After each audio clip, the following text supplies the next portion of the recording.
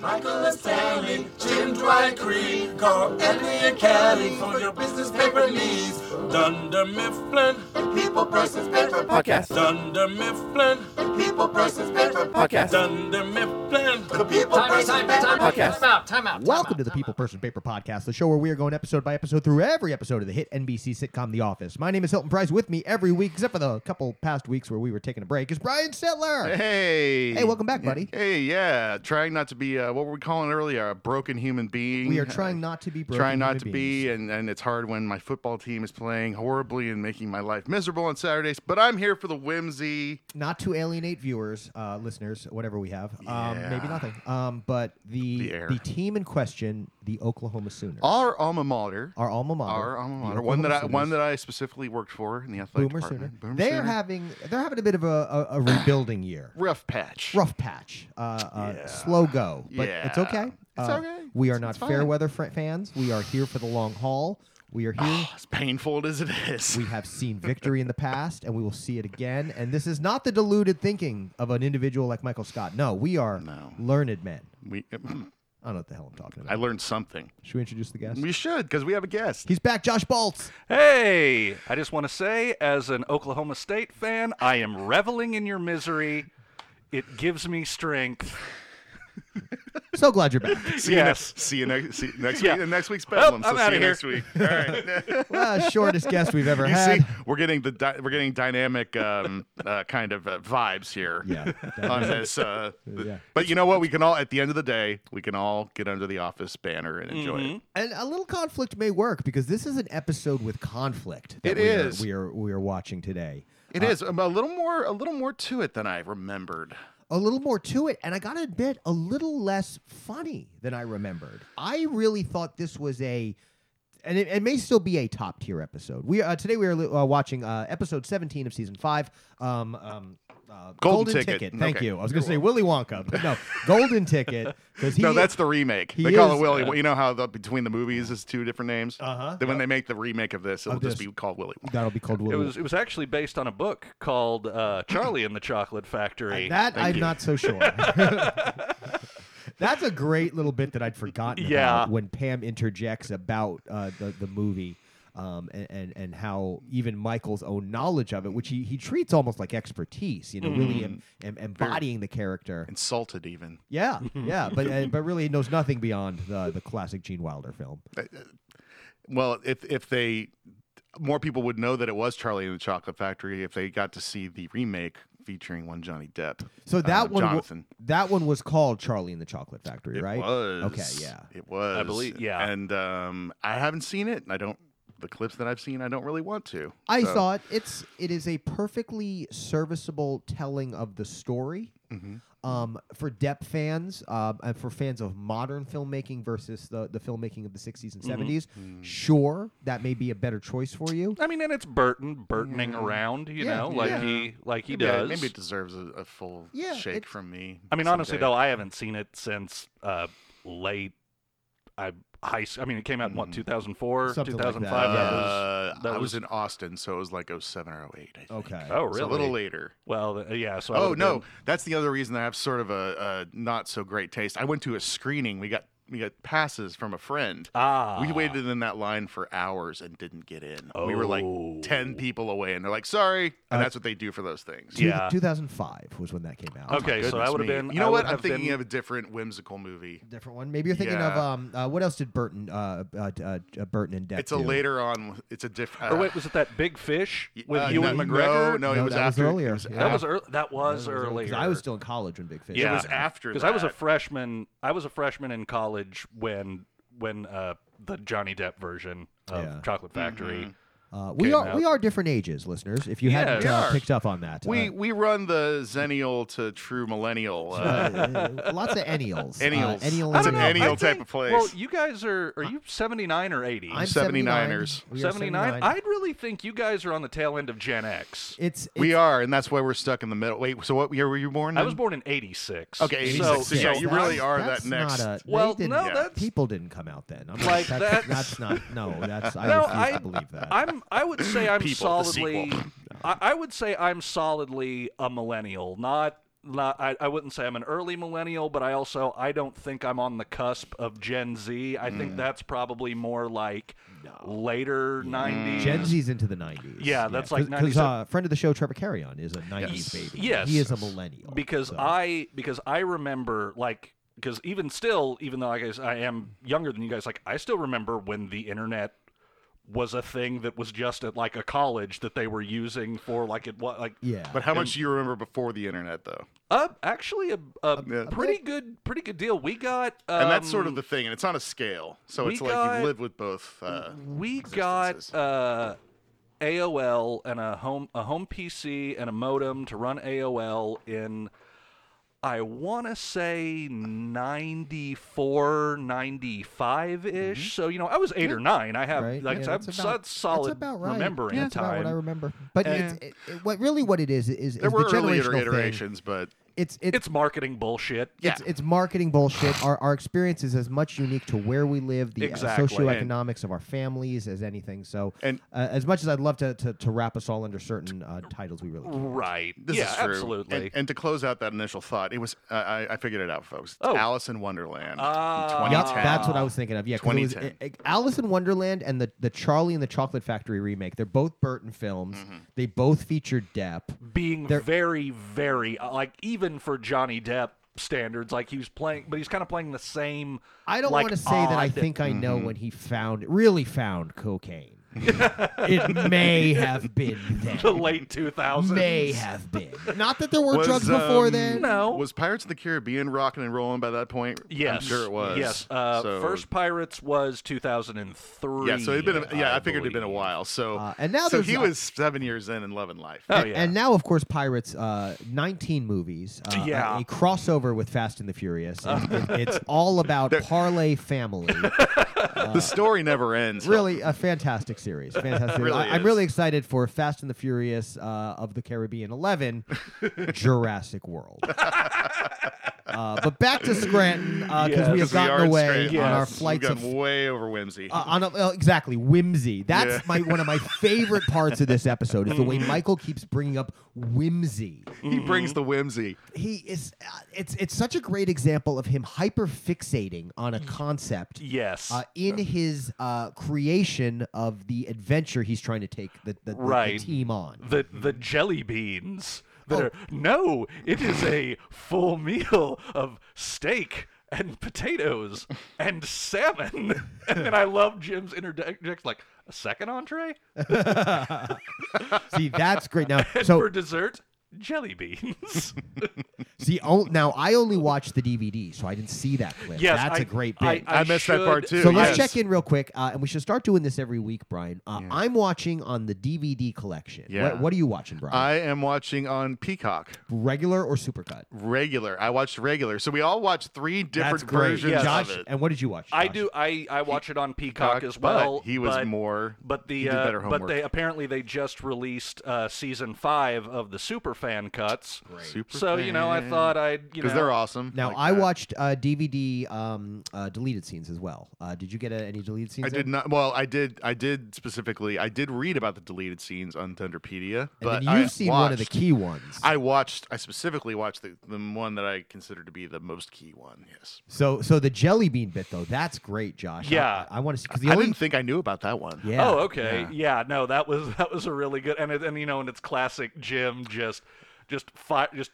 piggybacking off of something ridiculous that Michael did, like, really, 2 entrees. And this has been a great episode of Jim bouncing I wish I off would've of kept Dwight that. and Michael. Yeah. And that's clearly another great example. We have some of that. severe. Jim they find a way to keep Jim more involved. That's the other thing I kind of noticed about they made him a little more key to the story and not just an observant. Well, because it was his client. It was his client, big ass client that got the golden ticket. I'm in the association. I know about it. I literally am. I do work for Blue Cross and Blue Shield of Oklahoma. Now we'll go on to other things. Right. Anyway. Well, and that's a wild part about this story is it really reveals a little bit of the behind the curtain of the structure of pay and income at Dunder Mifflin. Yes. Where I would not assume traditionally that a customer side discount would impact the salesman that greatly. I would assume there would be some kind of company protections in, so salesmen aren't getting hurt simply by promotional deals. Well, but also, but maybe they are. well, but Michael's a remember, jackass. this was Michael. Oh, exactly. Being Michael, and that's my this- big question. Just like the not a one per customer inclusion on there, which was such a Yeah. big oversight for Michael. Yeah. Now, if that was proper real life and he had to go oversight, and yes, somebody would have said something. Oh yeah. Well, But- this entire but we'll promotion It's would've- just Michael. Yeah. It's an idea he came up with. He didn't And run it's it through corporate Through anybody. or anybody. because it's yeah. golden. Yeah. yeah. He's having a whole meeting about how everybody else should have golden ideas Yes. too. And you And know his this little- what he write yeah. right on the board. Why did I write these things on the board? And Creed, they all start with M. One See, of that's them- another one. So many good Creed I moments. should in have watched this the episode. you Super didn't Size. see- I'm pretty sure that's not on the Peacock one. I don't Yeah. think we have they start with M-bit. Yeah. No. Yeah, We- Creed. There's a lot of like really good like Creed like to jump ahead a little bit Yeah, when go when ahead. the idea has crashed and burned and he's called everybody back into it and Jim is like, I've lost a lot of money on this, and he goes, I'm very pissed off, and he goes, see, Jim's with me. No, I'm mad at actually you, really and he mad at goes, you. well, then you shouldn't have bought a house to impress Pam. That's what carnations are for. And then Creed goes, no, they're not. Yeah, That's not what they're because that's not what they're for. Yeah, that's not what That's they're for. great. And like, what? That's one of the Like- the favorite. It's a Creed open ender. You Yeah. don't know what it could be, Yeah, and you're it's like, terrifying. Where is this? Where does this What go? are carnations for? Creed is such a For Creed. Creed is so well used in part of the larger discussion in this episode because there's that, and then later when David Wallace is congratulating Dwight, now that the story has made the turn, and now the deal has led to good business for Dunder Mifflin. Creed goes, "Great job, kid." For Dwight to Thanks, randomly go, old man. "Thanks, old man." Out of nowhere. Yeah. I can't even remember. I couldn't count on my hands how many times Creed and Dwight have spoken. Right. You know, Just golden interaction. And then when Jim Not when- enough. When Jim is, playing along with it that it was Dwight's idea and he goes, I made fun of you for it and I'm sorry. And Dwight goes, you are not forgiven. the beats there are so good. And we go ahead. Go ahead. No, we finally see Jim actually be on Dwight's side for once. Maybe Yeah. I don't know how many times that's happened in this Well, show. I mean, because this is one of on those this episodes. level. This is one of those episodes where you see just kind of how much of a shit Michael can be. Like he flips the script. Yeah, like he Yeah, is from the not- last episode, especially when we actually had a tender moment with him Yeah. in the office. We get to see him now at his most monsterish. Yeah. monstrous. Yeah. so selfish when it realizes this is all gonna. Oh come yeah, back. His preservation mode, what a douche. Well, Yeah. I mean, it's Wow. a straight callback to drug testing. Yeah, oh yeah. When the situation changes and he's in danger, he flips the script like nobody's business. And we're also seeing Dwight with a little more agency. Like he's not. Oh yeah, he's not giving in. He's not quite the suck up really anymore. Like he's pushing back against he's saying no, I'm not gonna lie for you. and last time in drug testing, what he did lie for him, and this time he's not gonna fucking do Yeah. it. So Like, this is character growth and he's much more for Dwight. And that's just such what my biggest takeaway from the episode after the rewatch was how little I was laughing during it. And I always remember this as being one of my favorite episodes, like a top fiver for me. It's a really good one on syndication. It's I would always see it on there. I don't know why. Well, and it is a fantastic episode. We're now talking about character development. It is intricately written. It uses much of the cast in strong ways. And talking about the funny scenes, we're cracking up here, the three of us. Well, and that's the thing. I think this one isn't. It's a world building episode. It's not funny. The premise of it throughout isn't really funny, but it's the little moments that just hit so well. Like again, I apologize if this might have been, but We'll see. when ahead. the shit hits the fan, and then Pam's like, Michael, David Wallace is on the phone, and he waves it, and he waves it off, and she goes, I'll have him call you back when he gets back from the civil rights rally. And Those beats. and then it goes to a talking head of Pam where she goes, Michael gave me a list of excuses to use if he ever needed one. Like, Stopping a fight in the parking lot. yeah, stopping a fight in the parking lot. An Obama fashion show, It's an Obama fashion which she calls show. out. I don't know what that is Yeah. or whatever she says. And then my favorite, Trapped in an oil painting. I'm going to save, I think I'm going to save that one. And then there's another one later when he calls again. Oh, she says the colonoscopy. thing. Yes. Yeah. And then he has to describe his He's on colonoscopy Wikipedia. according to Wikipedia, of course. Of his lower intestine and extended bowel. And he doesn't With a even camera. and he's not really even trying to sound like he's not reading. Yeah. Or I always kind of see it as he may have planned to just try and say it naturally, but he realizes real quick he can't say any of that naturally because he doesn't know any of these fucking words. He can barely say it at all. He can only, just to pronunciate, he has to concentrate so hard. No, it's completely true. And Yeah. and it's,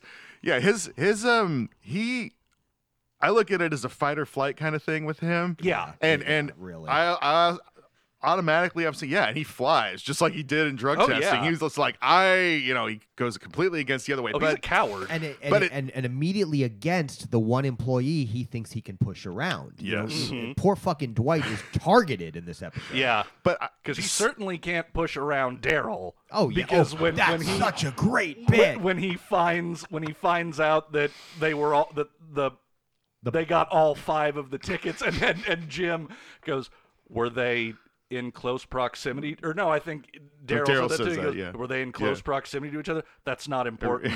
but when he first comes in, he goes, "Hey, idiot!" And Daryl just happens to be goes, "You want to try that again?" No, start over. Yeah. Hey, Start over. Start over. I love that. Is such a great example of Michael trying to dominate the conversation with so much energy and verbosity, and Daryl doing it in 2 words without moving a fucking muscle. And it's like you're talking to a little kid. Yeah. Okay, so start. We're gonna use our inside voice now. Yeah, but not even. It's a perfect Start over. example of something we talk about a lot on the show: the economy of writing. They do so well sometimes with so little and say so much. And I love it. They choose the right character to do it, and then the actor pulls it off just with brilliant timing. Yeah, absolutely. Fantastic job by Craig Robinson. Craig Robinson. Yeah, he always does great. Also, one of the only cast members to ever talk to me on Twitter. Thanks again, Craig. Oh, Very sweet. He's You're a good sir. nice man from what I hear. man. Yeah, and really I just believe it. seems to have had a really great rise to fame over time. Oh, So- much deserved. Yeah, absolutely. and he earns it in that scene, and And I love what about it is another example of pulling back the curtain and seeing a little bit of the workings of the office. He talks about the pallet, how often they're shipping paper to Blue Cross. We rarely see how the fucking business of paper sales work. Yeah. they do use a lot of paper. There's a little part of me that's picturing. So, some of the listeners Especially know I back used to work at a newsroom, and in a newsroom, of course, we used a lot of paper, and I was, as a manager, was sometimes the guy refilling those drawers, and thinking about like, oh yeah, you can't just stock a year's worth of paper in your building. And you're going through it, so yeah, delivery is a thing there. So Tis a thing. yeah. So it was great to just kind of learn a little bit about that, and then of course it's a great example of Michael's ignorance, where he's even like, "What is a pallet?" Yes. What is a pallet? For a guy that does so well as a salesman, he knows so little beyond the parameters of his required knowledge. He's been there for nearly 2 decades. Yeah. He's a 40-year-old Sorry. man. Yeah. He got out of his teens without knowing what that means. Yeah. Clearly, he never had a hippie friend that did fucking never went DIY to- projects. Never went to a warehouse, not once. I mean, never been to a Home Depot. Good God. He did work at the men's warehouse. I guess he just stayed in the store. Yeah, never were in the back room. Nope. Never saw the coats delivered. Also, Did you work though, in a men's warehouse or did you shop in a No, men's it's warehouse? he did work at a warehouse, men's warehouse. It's later on. Oh, yeah, Hi, you're I'm right. Michael. Would you like to buy some slacks or something like that?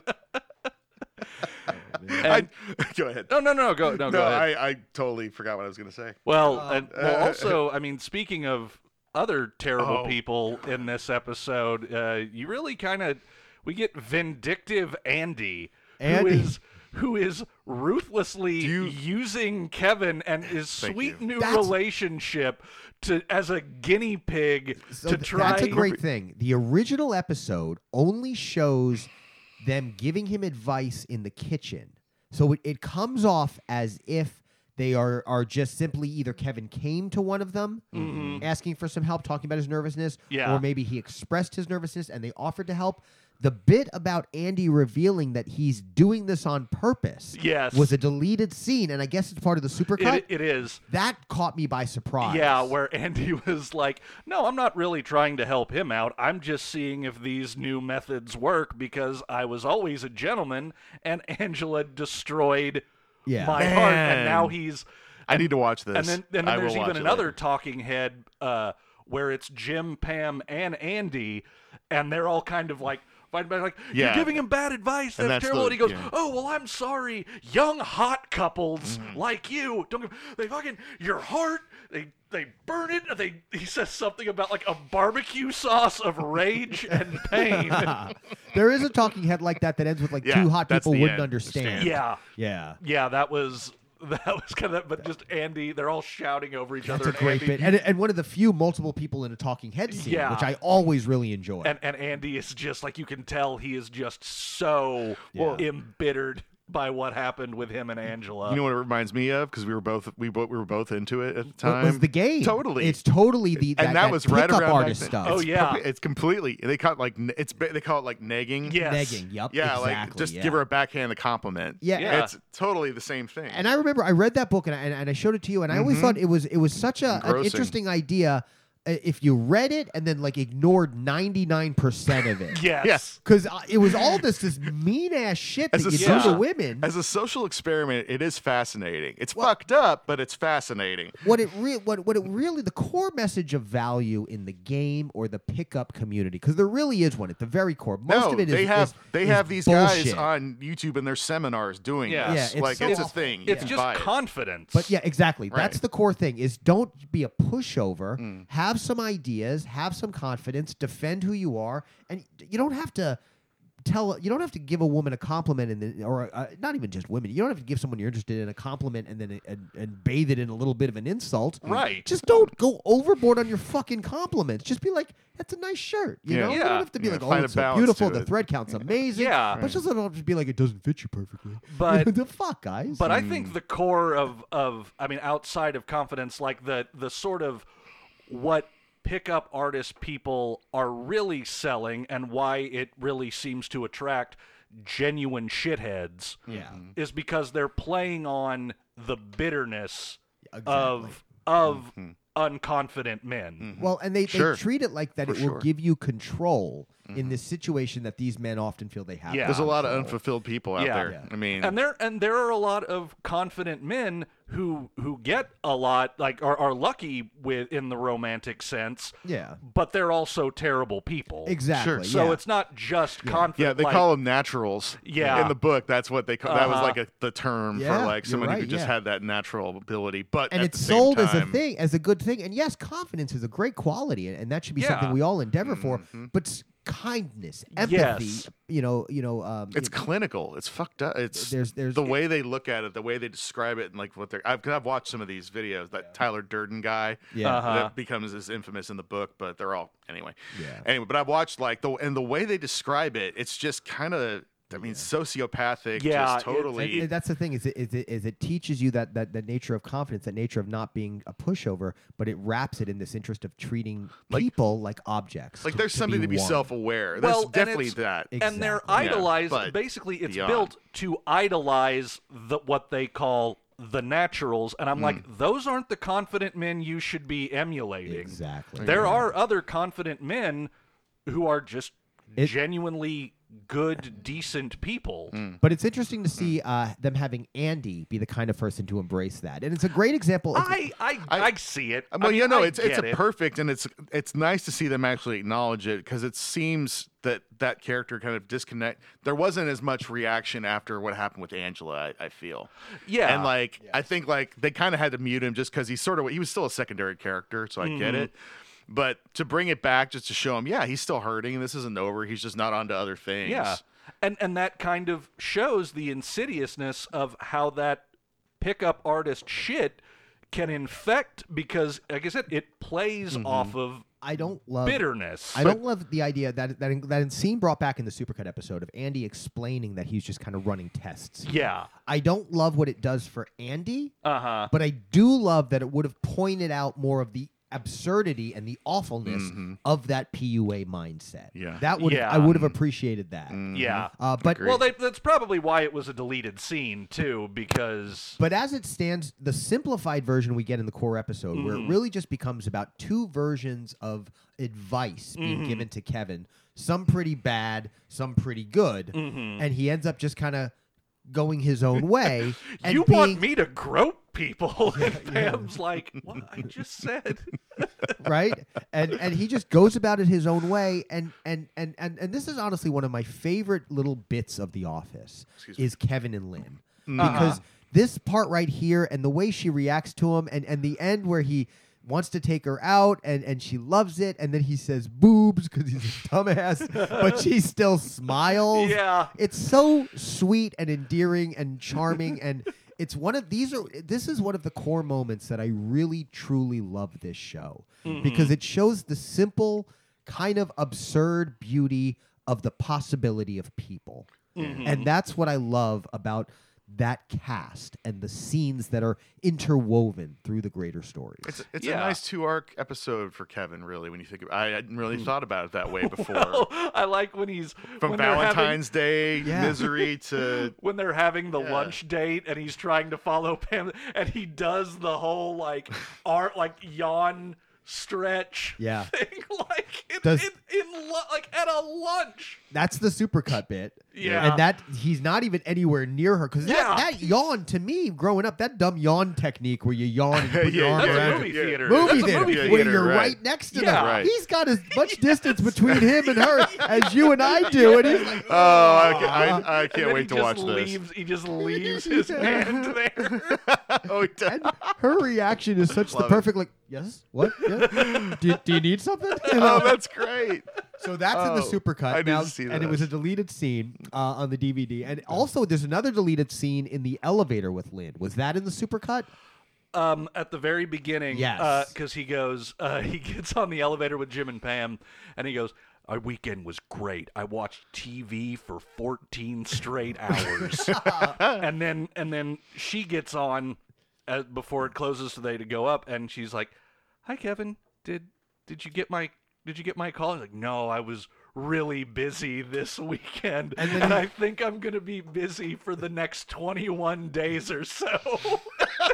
And it's the start of him implementing Andy's advice. Because when he gets out, Jim's like, "You're gonna be busy for 21 days or so." Which is really interesting because it really builds the original episode. That storyline just starts with Kevin getting advice from Andy, and you don't see Lynn at all until the one scene at the end, the boob scene. Yeah. Now, in the deleted scenes, and I'm guessing the supercut, Yes. you've got 2 additional scenes with Lynn. You build up, you introduce the storyline with him already kind of doing a little neg on her. Yes. You know, showing that Andy's work is already underway. Yes. It very much changes what that storyline is. Yes. And there's a part of me that rejects it because it's not what I know, but at the same time, I'm seeing so many added layers to not only Andy, and adding it being an Angela reaction situation, whereas Right. before I'm just like, oh yeah, he's just kind of a rich douche, huh? Yeah. You know. But there's also the idea of life beyond the episode, which is something we don't really get a lot Yes. of, where it shows things in play before or after. One of my favorite examples of that is the summer vacation discussion that starts, I want to say, season 7, where they talk about what they did over the summer. You don't often hear them talking about life outside of what's being filmed or the story of what's being filmed. Right. True.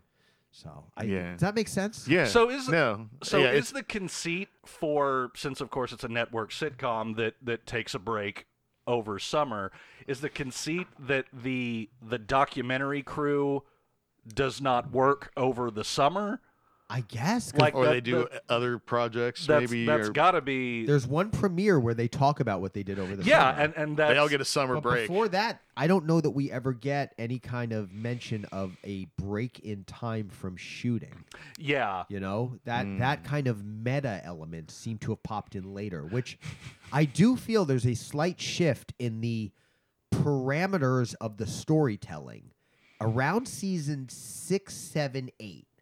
There's some kind of shift where there's a slight tweak in what's kind of okay and not okay.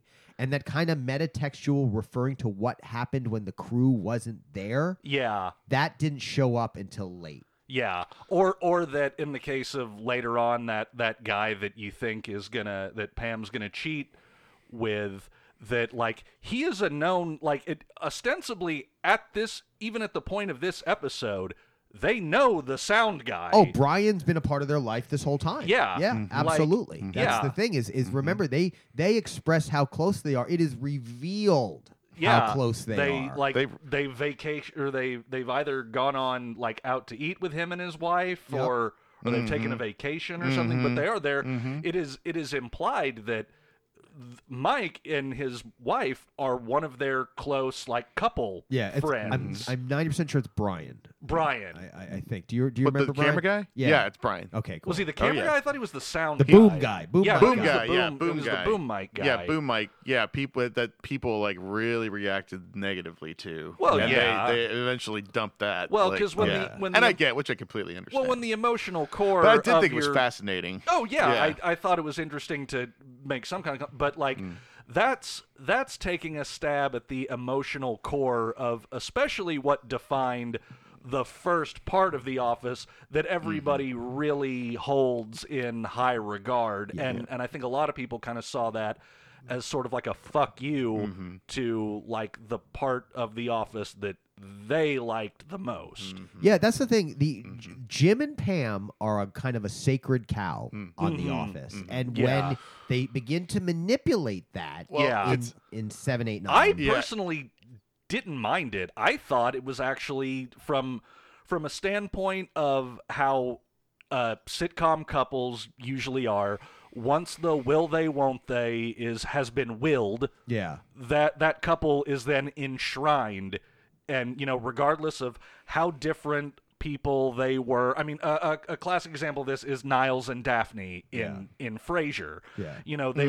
They were such different people until the moment when they got together, and this is another kind of, with a lot of sitcoms, it's when the will they won't they get together, that's when everybody says the series died or went downhill, and there's like a lot. I mean, I love all of Frasier. I'll watch episodes after they get together, but you're a fan. But do you feel that there is that yes, change? Yes, okay, there is, because then they are, once they're together, they're Niles and Daphne. All those sort of, they kind of explore it in one episode, but it's not really. It's all right. But really, they have just become, they're Niles and Daphne now. They're enshrined and they're protected. And of course, granted, Frasier waited till much later in its run to pull that storyline off. So it also could have just been that the show was going on 8 seasons by that point. And sort of one of the ways that one of the ways to go that a lot of shows do. Right. And I thought Jim and Pam, when they got together, they were great, and I still think it allowed them to be their own people a lot. But you never really see that sort of threat to a sitcom couple after that. And I thought that was really kind of, I was like, it's kind of a nice way to inject some emotional stakes back into Jim and Pam a little bit. It was good. Yeah, it was good. Only, obviously, as a fan at the time, I was very much threatened by it. Right. Yes. Oh, I yeah. did too. Jeez, I did feel threatened too. But at the same time, you were engaged. I was engaged, and there was a part of me that really was not confident that they would ever truly hurt them. Like I felt I was pretty confident that no, they're not going to break them up. Yeah. But they needed obstacles. Well, though, because they and they kind of tried with the cute You talking about Kathy? Yes. Yeah, with that- Kathy and Florida. Yeah. But Pam, Jim, even but before Jim then. just like, bink, bink, just bounced off to the point where he started like fucking with her, like because he was getting tired of the obvious like being hit on. And what was it? He like sent her to like Kevin's room or something when they were away on that business trip. Is that what it was? Yeah, that's And with the she bed w- bugs. And The she bed was bugs? like, I'm gonna make my move on. Yeah, and she on got the little Jim. shorts on. She's like, "Is this basketball? Is this March Madness?" No, that's in March. yeah. No, that's good old Kathy. Yeah. We'll get to her. Can I give one quick shout out Yeah, since yeah. we're talking about the crew? Absolutely. The pan down to the hat after Michael says Yes. it's not That's his such a great idea. bit. Yeah, Oh. I didn't know if that was something like, to in one of behold. in one of the extended. No, that's- things. Okay. yeah, that's Oh no That's no cool. no! Yeah, Yeah. that was because you don't really see. It's not really regular that the camera will sort of deny. They usually kind of. The shorthand for that is panning to Jim to see Yeah. him make a face that like, no, that's not true. This is ridiculous. Right, but for right. him to actually like pan down, like It's a neat moment It's where great writing. it's the difference between Coupled the with camera action. crew showing us Jim telling us the story and the camera crew themselves Yes. telling us the story, and Yes. it's fun Yeah. to see. It's really fun to see. It is fun to see.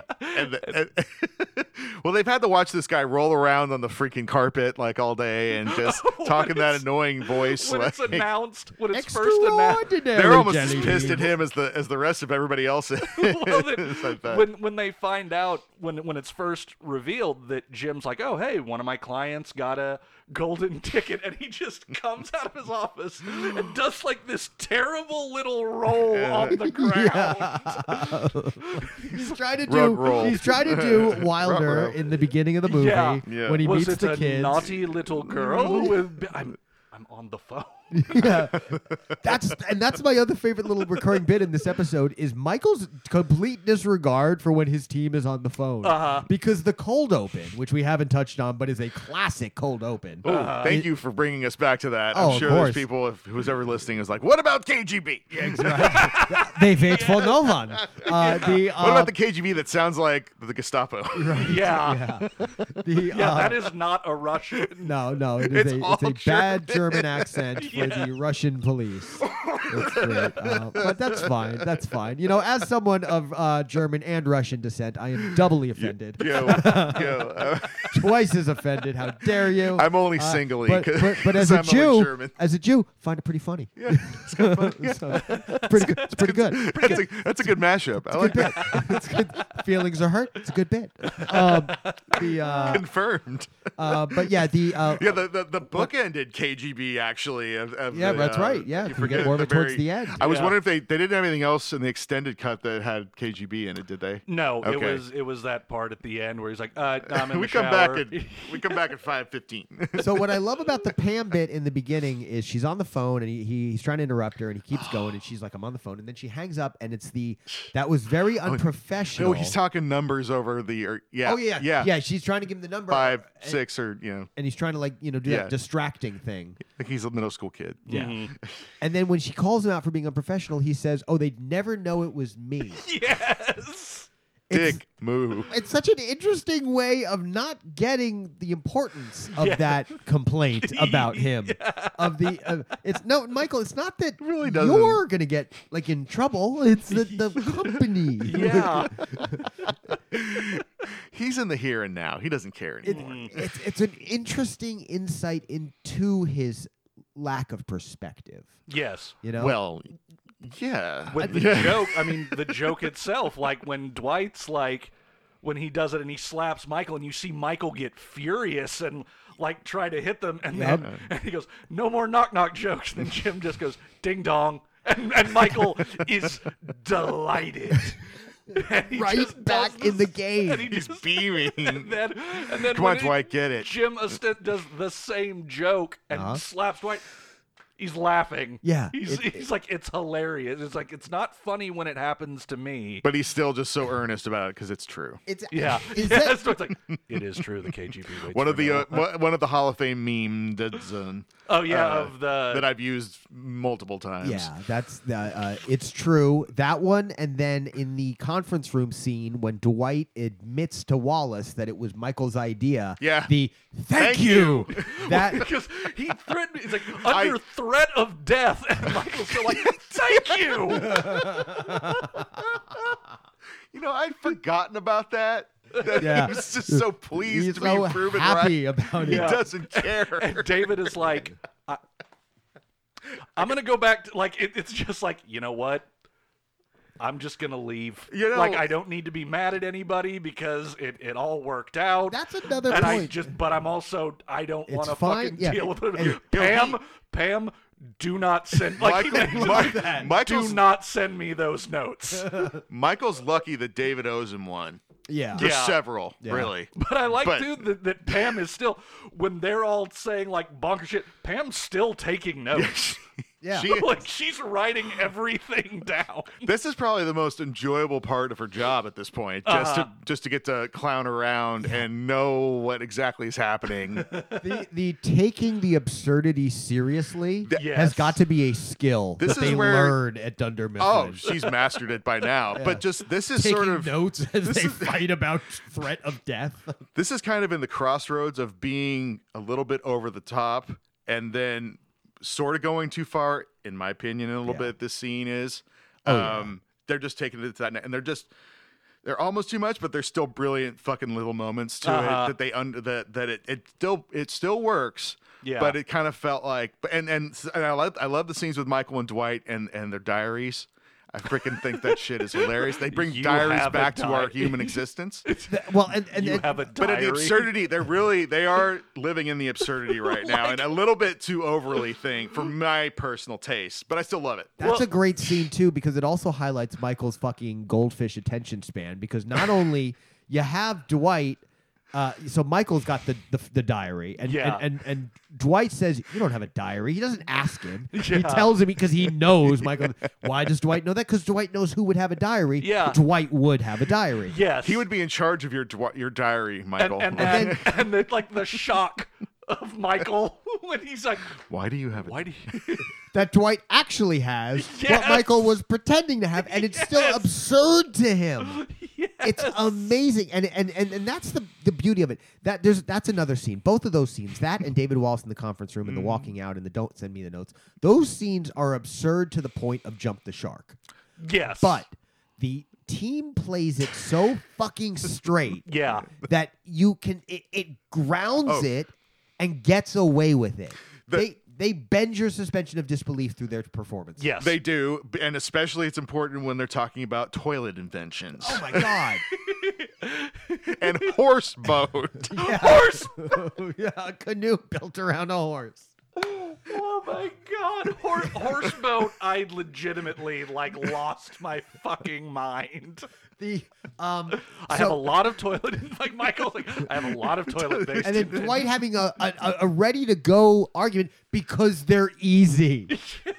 Like Dwight has debated the validity of toilet invention worthiness before. Right, and Michael's. And I'd love for a moment. I just want to explore Michael's toilet net invention. I know. It's not. No. It's we to all know catch- it is a terrible idea. It's to catch change and your wallet. I'm like, but that would mean your pants would still have to be on while you're sitting. Like it's totally for the wrong time. That's one of those I- things. I don't even want to know how that Like- need has arisen. Like the only Yes. I know people who've dropped their iPhone or whatever in the toilet. Yeah. That's Yeah. the only practical. Yep. And Right. even then, you're still going to want to throw away the case or whatever. Yeah. The phone. And the phone, and maybe even the toilet. But you're not gonna have your wallet out. But then again, Michael. Some 5-year-old thought that. But then or how many 8-year-old times? thought that How many times is Michael actually pooping, or he's pretending that he's pooping. Thank you for bringing that up, to spy on people, and everybody in the conference room, gangsta. Everybody in the break walkthrough area. I mean, in this one instance, Angela's right. Yeah. I mean, Angela is actually in the right that it's not like this is Michael's screw up. It's not fair of him to foist it on Dwight. You know, and then Meredith goes, "Oh, you're just saying that because you used to bone." Oscar goes, "Actually, it's a guy to bone, and I'm very upset that I have to correct that." He has to be smug about explaining and he heterosexual regrets it sex. instantly. Yeah. And then Michael comes in. He's like, announcement. Oh, Jim's like, oh, wow, this is a record today.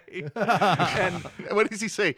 James? Does he say yeah, well, I have a lot to James? say, James. That's a good react on John Krasinski, I got to say. He's like, oh, damn, he means business. Well, and at first he comes like bursting in there with like, you know, his ridiculous like, well, what if he's a guy that's like an ogre and, you know, Yeah. he's yeah, not- it doesn't like minorities. Yeah.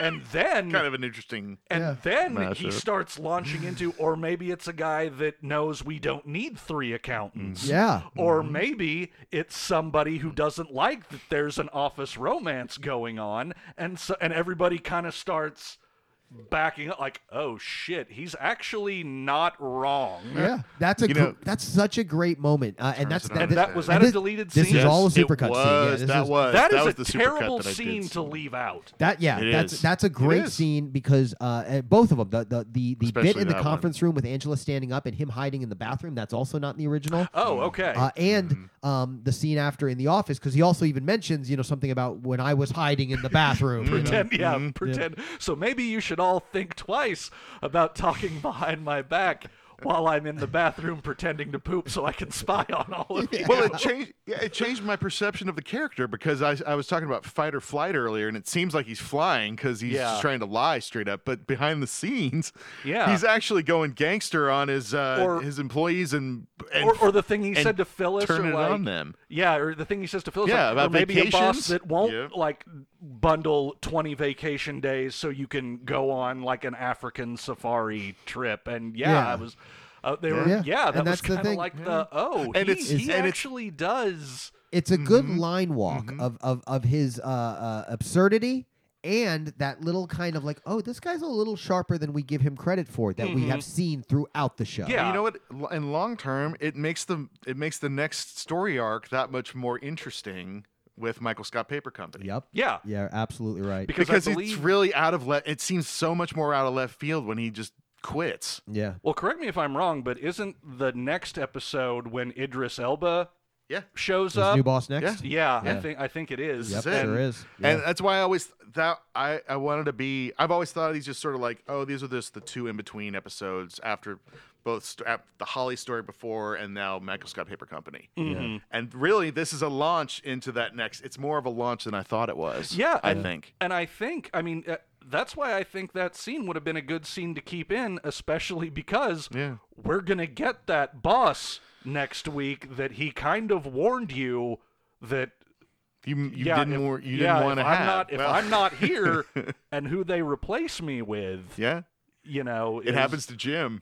Yeah, it does. It's so prophetic in a way, kind of. Yeah. Doesn't exactly say what happens, but It's interesting. I wonder if there was any thought to the next 6 episodes given when they were writing and or shooting Could have this. been. maybe. Because have been. you get the true brains of Michael Scott in that arc. You get the realization that you could have a much worse boss than Michael Scott in that arc. Although I do have to admit the punch of his words in this scene are so strong that I kind of would have wondered what it would have been like to go through it with it in there included originally. Yeah. That would have been cool. Yeah. And- Would have been. And I what a think neat so. bonus for fans or soon-to-be fans going through the show the first time and catching these supercut episodes as they do. Yes. That's a pretty cool place to be. Yeah. That really surprised me because they showed that as a promo because, as you said, Peacock released that season with the supercut or the super fans. Yeah. And just seeing that was like, oh Yeah. my god, that kind of changed that whole episode for me in a way. Like, Yeah. And I wish I could have seen more. I wish they could have included more with Lynn in there because the stuff you all are describing is really good. Well, with Kevin. How much of the walk that Dwight when Michael was trying to get him to start, he's trying to he's like, all right, I'm gonna be real with you. Mm-hmm. I need you to do they this. show that. Yeah, that's for what's me. in. Yeah, Michael. Do they show the part before it? Because when they're like, okay, let's go on a walk. Do you have your sunscreen? No, they don't do the sunscreen bit's They not don't in do it. the sunscreen, And the part where he makes fun of him calling it a stroll. Yeah. That part's not in the original. That's a deleted scene. Wait, who calls it a stroll? Dwight Dwight. does. Dwight calls And it a he was like, no, I just think it. Like, you make fun of my strolls. Well, I just think it's stupid because it's a walk. Yeah. And then, And he goes, "You want to do a stroll or a power stroll?" And it's a power stroll with Dwight with the whitest sneakers he ever has in his life. But there's another bit before they start walking that I'm assuming is also a drink where he's actually applying the sunscreen On to Michael's face, yep. and the crotchety security guard down goes, "Hey Dwight, you got a friend to go on one of your strolls with you." I was like, what a Great Hank moment. Yeah, usually Hank is kind of more just, gruff and all that, but he's actually like, "Oh, Dwight, you got a friend to take a stroll with you." So mocking. It's fun. Can I have my remembrance clip real quick? Yeah. Because we forgot about that guy last week in the Valentine's Day episode or the blood drive episode. Oh, yeah, when yeah. Michael does awake and who does he see? Where the girl was? Hank. It's Hank. And then he's just like, "What?" Awesome scene, and I had to bring that up. Anyway, back to that though. Back to this episode, the walk, and Michael trying to convince, he's really trying to plant the seeds, and he doesn't make a terrible. Well, he makes it sort of make sense. Like you don't need to be. I would be lost without this place, and everybody's kind of like, yeah, he would. Yeah, I mean, Dwight does have Schrute Farms, which I would have to, at least from what we've been led to believe, is still a viable business. And he can walk around with his shirt off. Yeah. And him describing that it's one of those new things that he does. It kind of reminds me of the later scene when he's talking about getting to fight Jim in a wrestling ring, and the crowd is going crazy. And he sort of has that longing, fantasy in his head, and he kind of incorporates that in the scene. And he's like, "Wow, how great it could be, not to be here." And he's like, we discussed it. I'm not gonna do it. He's like, "You're gonna do it." And he's like, "No, I'm not." And then Michael touches his shoulder, and Dwight immediately kind of just kind of 2 seconds, he just shrugs it off when it's not there anymore.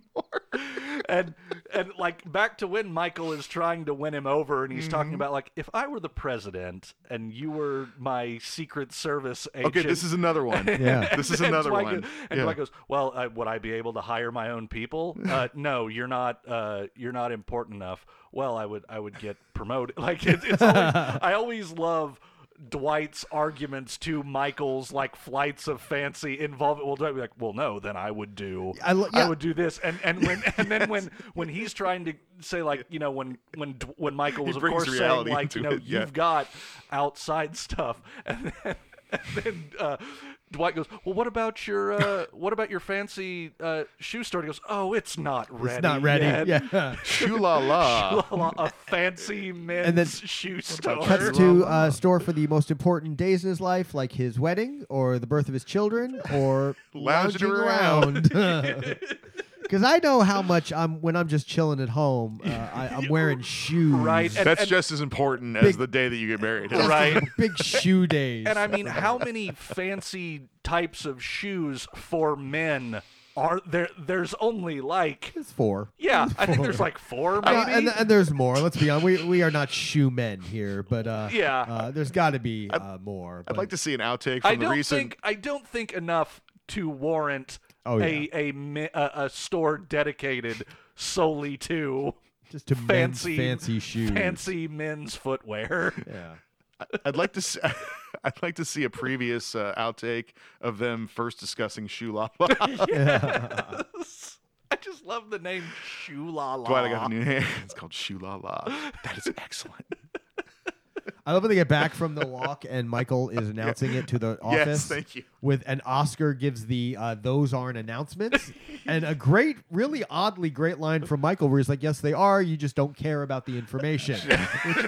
Oscar's like Leaves him speechless. He's like, well, he's not wrong. It's like, that's fair. And how Michael struggles to actually accept that he kind of enjoyed the walk, and which I may never do. Which I probably does he say I probably won't do it again? Yeah, probably never do it again. And Dwight's just standing there with this evil smile on his face, like such an odd return. But then he throws that right, and this was written by one Mindy Kaling. So Yeah. Okay. kudos to her. Which I was and glad I could to totally see hear it. it. I could totally hear it in the writing. I Completely. can totally hear it, and it makes me also kind of love that she threw in that kind of anti-pickup artist storyline. Yeah, because I know. it's a great chance for in the early 2000s for a woman writer on one of the biggest shows in the country to take on a growing trend. And That a sounds- growing that's- problematic yeah, trend. exactly. Good Because for as her. Pam says, that sounds psychotic. That sounds psychotic. Great line is the do guys really do that? And then Jim, quick as a fucking flash,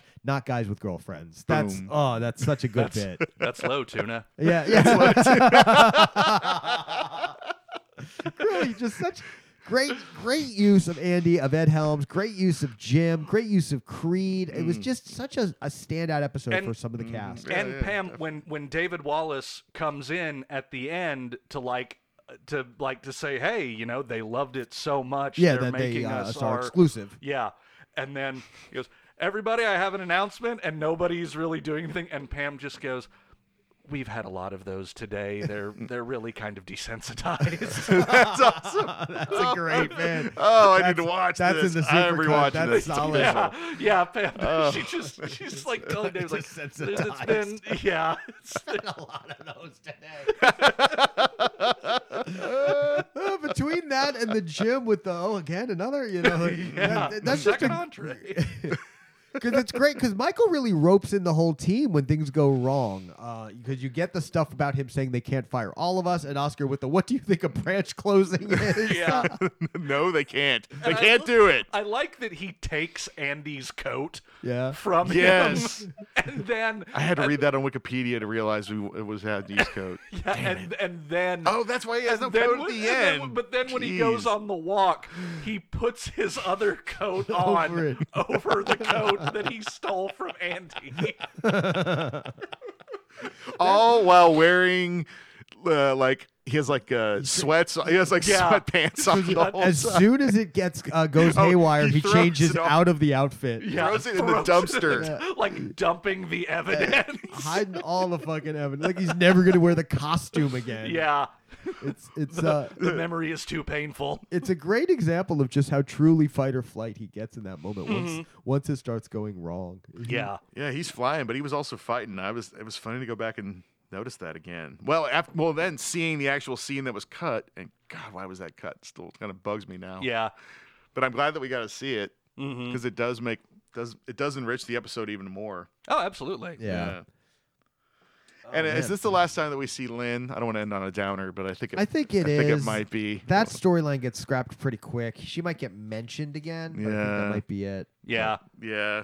I remember thinking like that would have been, they could have done a little bit more maybe, but I don't know. Yeah. I mean, They just wanted to dumb down Kevin even more eventually, so I think it just went by the wayside. The team's textbook overthinker. Thank you. Kevin, of course. I wanted to make sure we all know that. Everyone listening knows that. Great fun moments for the characters like that, or Andy, where he's trying to come up with a golden ticket idea and he's just saying things with the word golden in it, Such and as then just admits, I don't get this. And Michael just goes, no, you don't. But people love to talk about the Golden Girls. Right? And I personally love Golden That is a Grahams. great show. Yeah. Golden Great. I gotta tell Great you, breakfast. Watching that, I was like, man, those are good. I should pick up some of those. You're not wrong. Right? They're You're solid. very right. Oh man. Quite an interesting, hilarious episode. Yeah, and that's the thing is, although I wasn't like rolling on the floor laughing watching it, it may be because I was just so invested in it. It's such an involved episode. There's so many layers to the interactions between the characters. This is really a great example of Mindy, and I'm sure there are other writers involved. There always is. Really knowing their team, knowing the story that these characters have been through, and taking us on a journey that is great on the surface level, but is so much richer for those of us who've been along from the beginning. Yeah, I totally 100% agree with that. And to your point, yeah, this wasn't a laugh a minute episode, not rolling on the floor, but the moments that were funny, they were fucking funny. Like they were good, solid hits. Like even one instance that didn't always hit with me, but watching it again kind of hit a little more funnier, and actually was in that absurd scene at the end when Dwight is trying to play off the fact that he knows about Willy Wonka by describing how the process of eating chocolate and how it or candy and metabolizes it. I like candy, sweet sugary candy. I like it in my mouth when it's metabolized by my body. That and the scene before with Jim with this guy, the world's biggest Wonka fan, points to Michael, never seen the movie. Yes, yes. We actually get to see Jim like nag on Michael and totally give Dwight all the love. Yeah. Dwight even gets a "that's what she said," and everybody laughs. And you can just see on Michael's face. No, David Wallace cracks up. Yeah, he loves it. And Michael is just seething. Which is so great because there's so many things that this episode really just kind of steals from earlier episodes. We talked about healthcare. Yeah. We talked about drug testing. Drug testing. Yeah, exactly. Yeah. Where Michael wants Dwight to take the fall. Yep. You know, we got stuff like that. You got him challenging Dwight, taking advantage of Dwight. You've got Jim, you know, reacting is all classic Office, but there's new twists and turns along the way that keep this fresh. It's a great example of the writers knowing what works with the show and finding new ways to showcase it. I got 3 words for you. What are they? Marketing, greatness, Michael. Yeah. Creed's not wrong. They do all start with them. Yeah. Marketing, greatness. I mean, that's the episode in a nutshell. Yeah, basically it is. Shenanigans, but awesome shenanigans. Mm-hmm. Yeah, great episode. Looking forward to the next journey we're about to go on. Yeah, that's with the impeccable Idris Elba. Who I did, of course, because I don't have the BBC, but when I found out that he was actually British, I was like, whoa. Me too. Yeah. I had the same reaction. Because the only other thing I had seen him in was The Wire. Yeah, I hadn't seen him in anything. That was I my hadn't seen introduction to nothing. him. Yeah, me too. And I was like, whoa, he's British. Yeah, did a solid job with an American accent, and no really just hell of a commanding presence. Yes. This is one of my favorite arcs in the show that we're coming up on. Mm-hmm. I've always said season 5 is one of my favorite seasons, And knowing the kind of person he is now, I mean, the actor, the fact that this kind of character is definitely a stretch for him. So I really appreciate it more now that I see it. That he is British and he has a very easygoing manner about him, and he fucking went for it on this, and he really made a great antagonist. Yeah. Because I was rooting against Charles the whole time. Totally. But I know who we could all root for. Who's coming up is our next little receptionist, one Aaron Hannon. Oh, Yep. yeah, and that's the great part too, is we're going to finally be getting the kind of missing piece from the cast, the one of the last additions. A good little of the core reorg. cast. How they're gonna make this work. Yeah. Really great, really well done, and actress's name. Ellie Kemper. Thank you. Ellie Kemper. Thank you so much. Ellie Ellie Kemper. Okay, Ellie Such Kemper. a great talent, and really ended up. She's a little absurd in times, But so damn but good. but she's a lot of fun, and she's very charming, and She makes it work too. as we enter this era of The Office, which is a little absurd, more so than it has been sometimes, i.e. Some of the scenes we talked about today, like the David Wallace conference room scene, we do have a character joining the cast who is kind of makes that endearing, that absurdity. So glad to have her. Glad to have this arc. So stoked. Glad to have you fellas with us today. Yeah, thanks, man. Yeah, this has been great. Yeah. All right. I do want it to again. thank all of you for listening to the People Person Paper podcast. We'll be back next week because things are going to get very different. Who knows? Maybe by the end of it all, there'll even be 2 of our favorite paper companies. Are you comfortable with that? The People Persons Paper podcast is an OLA Ministries production. The People Persons Paper podcast is produced by Hilton Price and Brian Sittler. Engineering by Hilton Price. OLA Ministries is owned and operated by OLA Ministries, LLC. Contact Hilton Price and Michael Zampino for more information.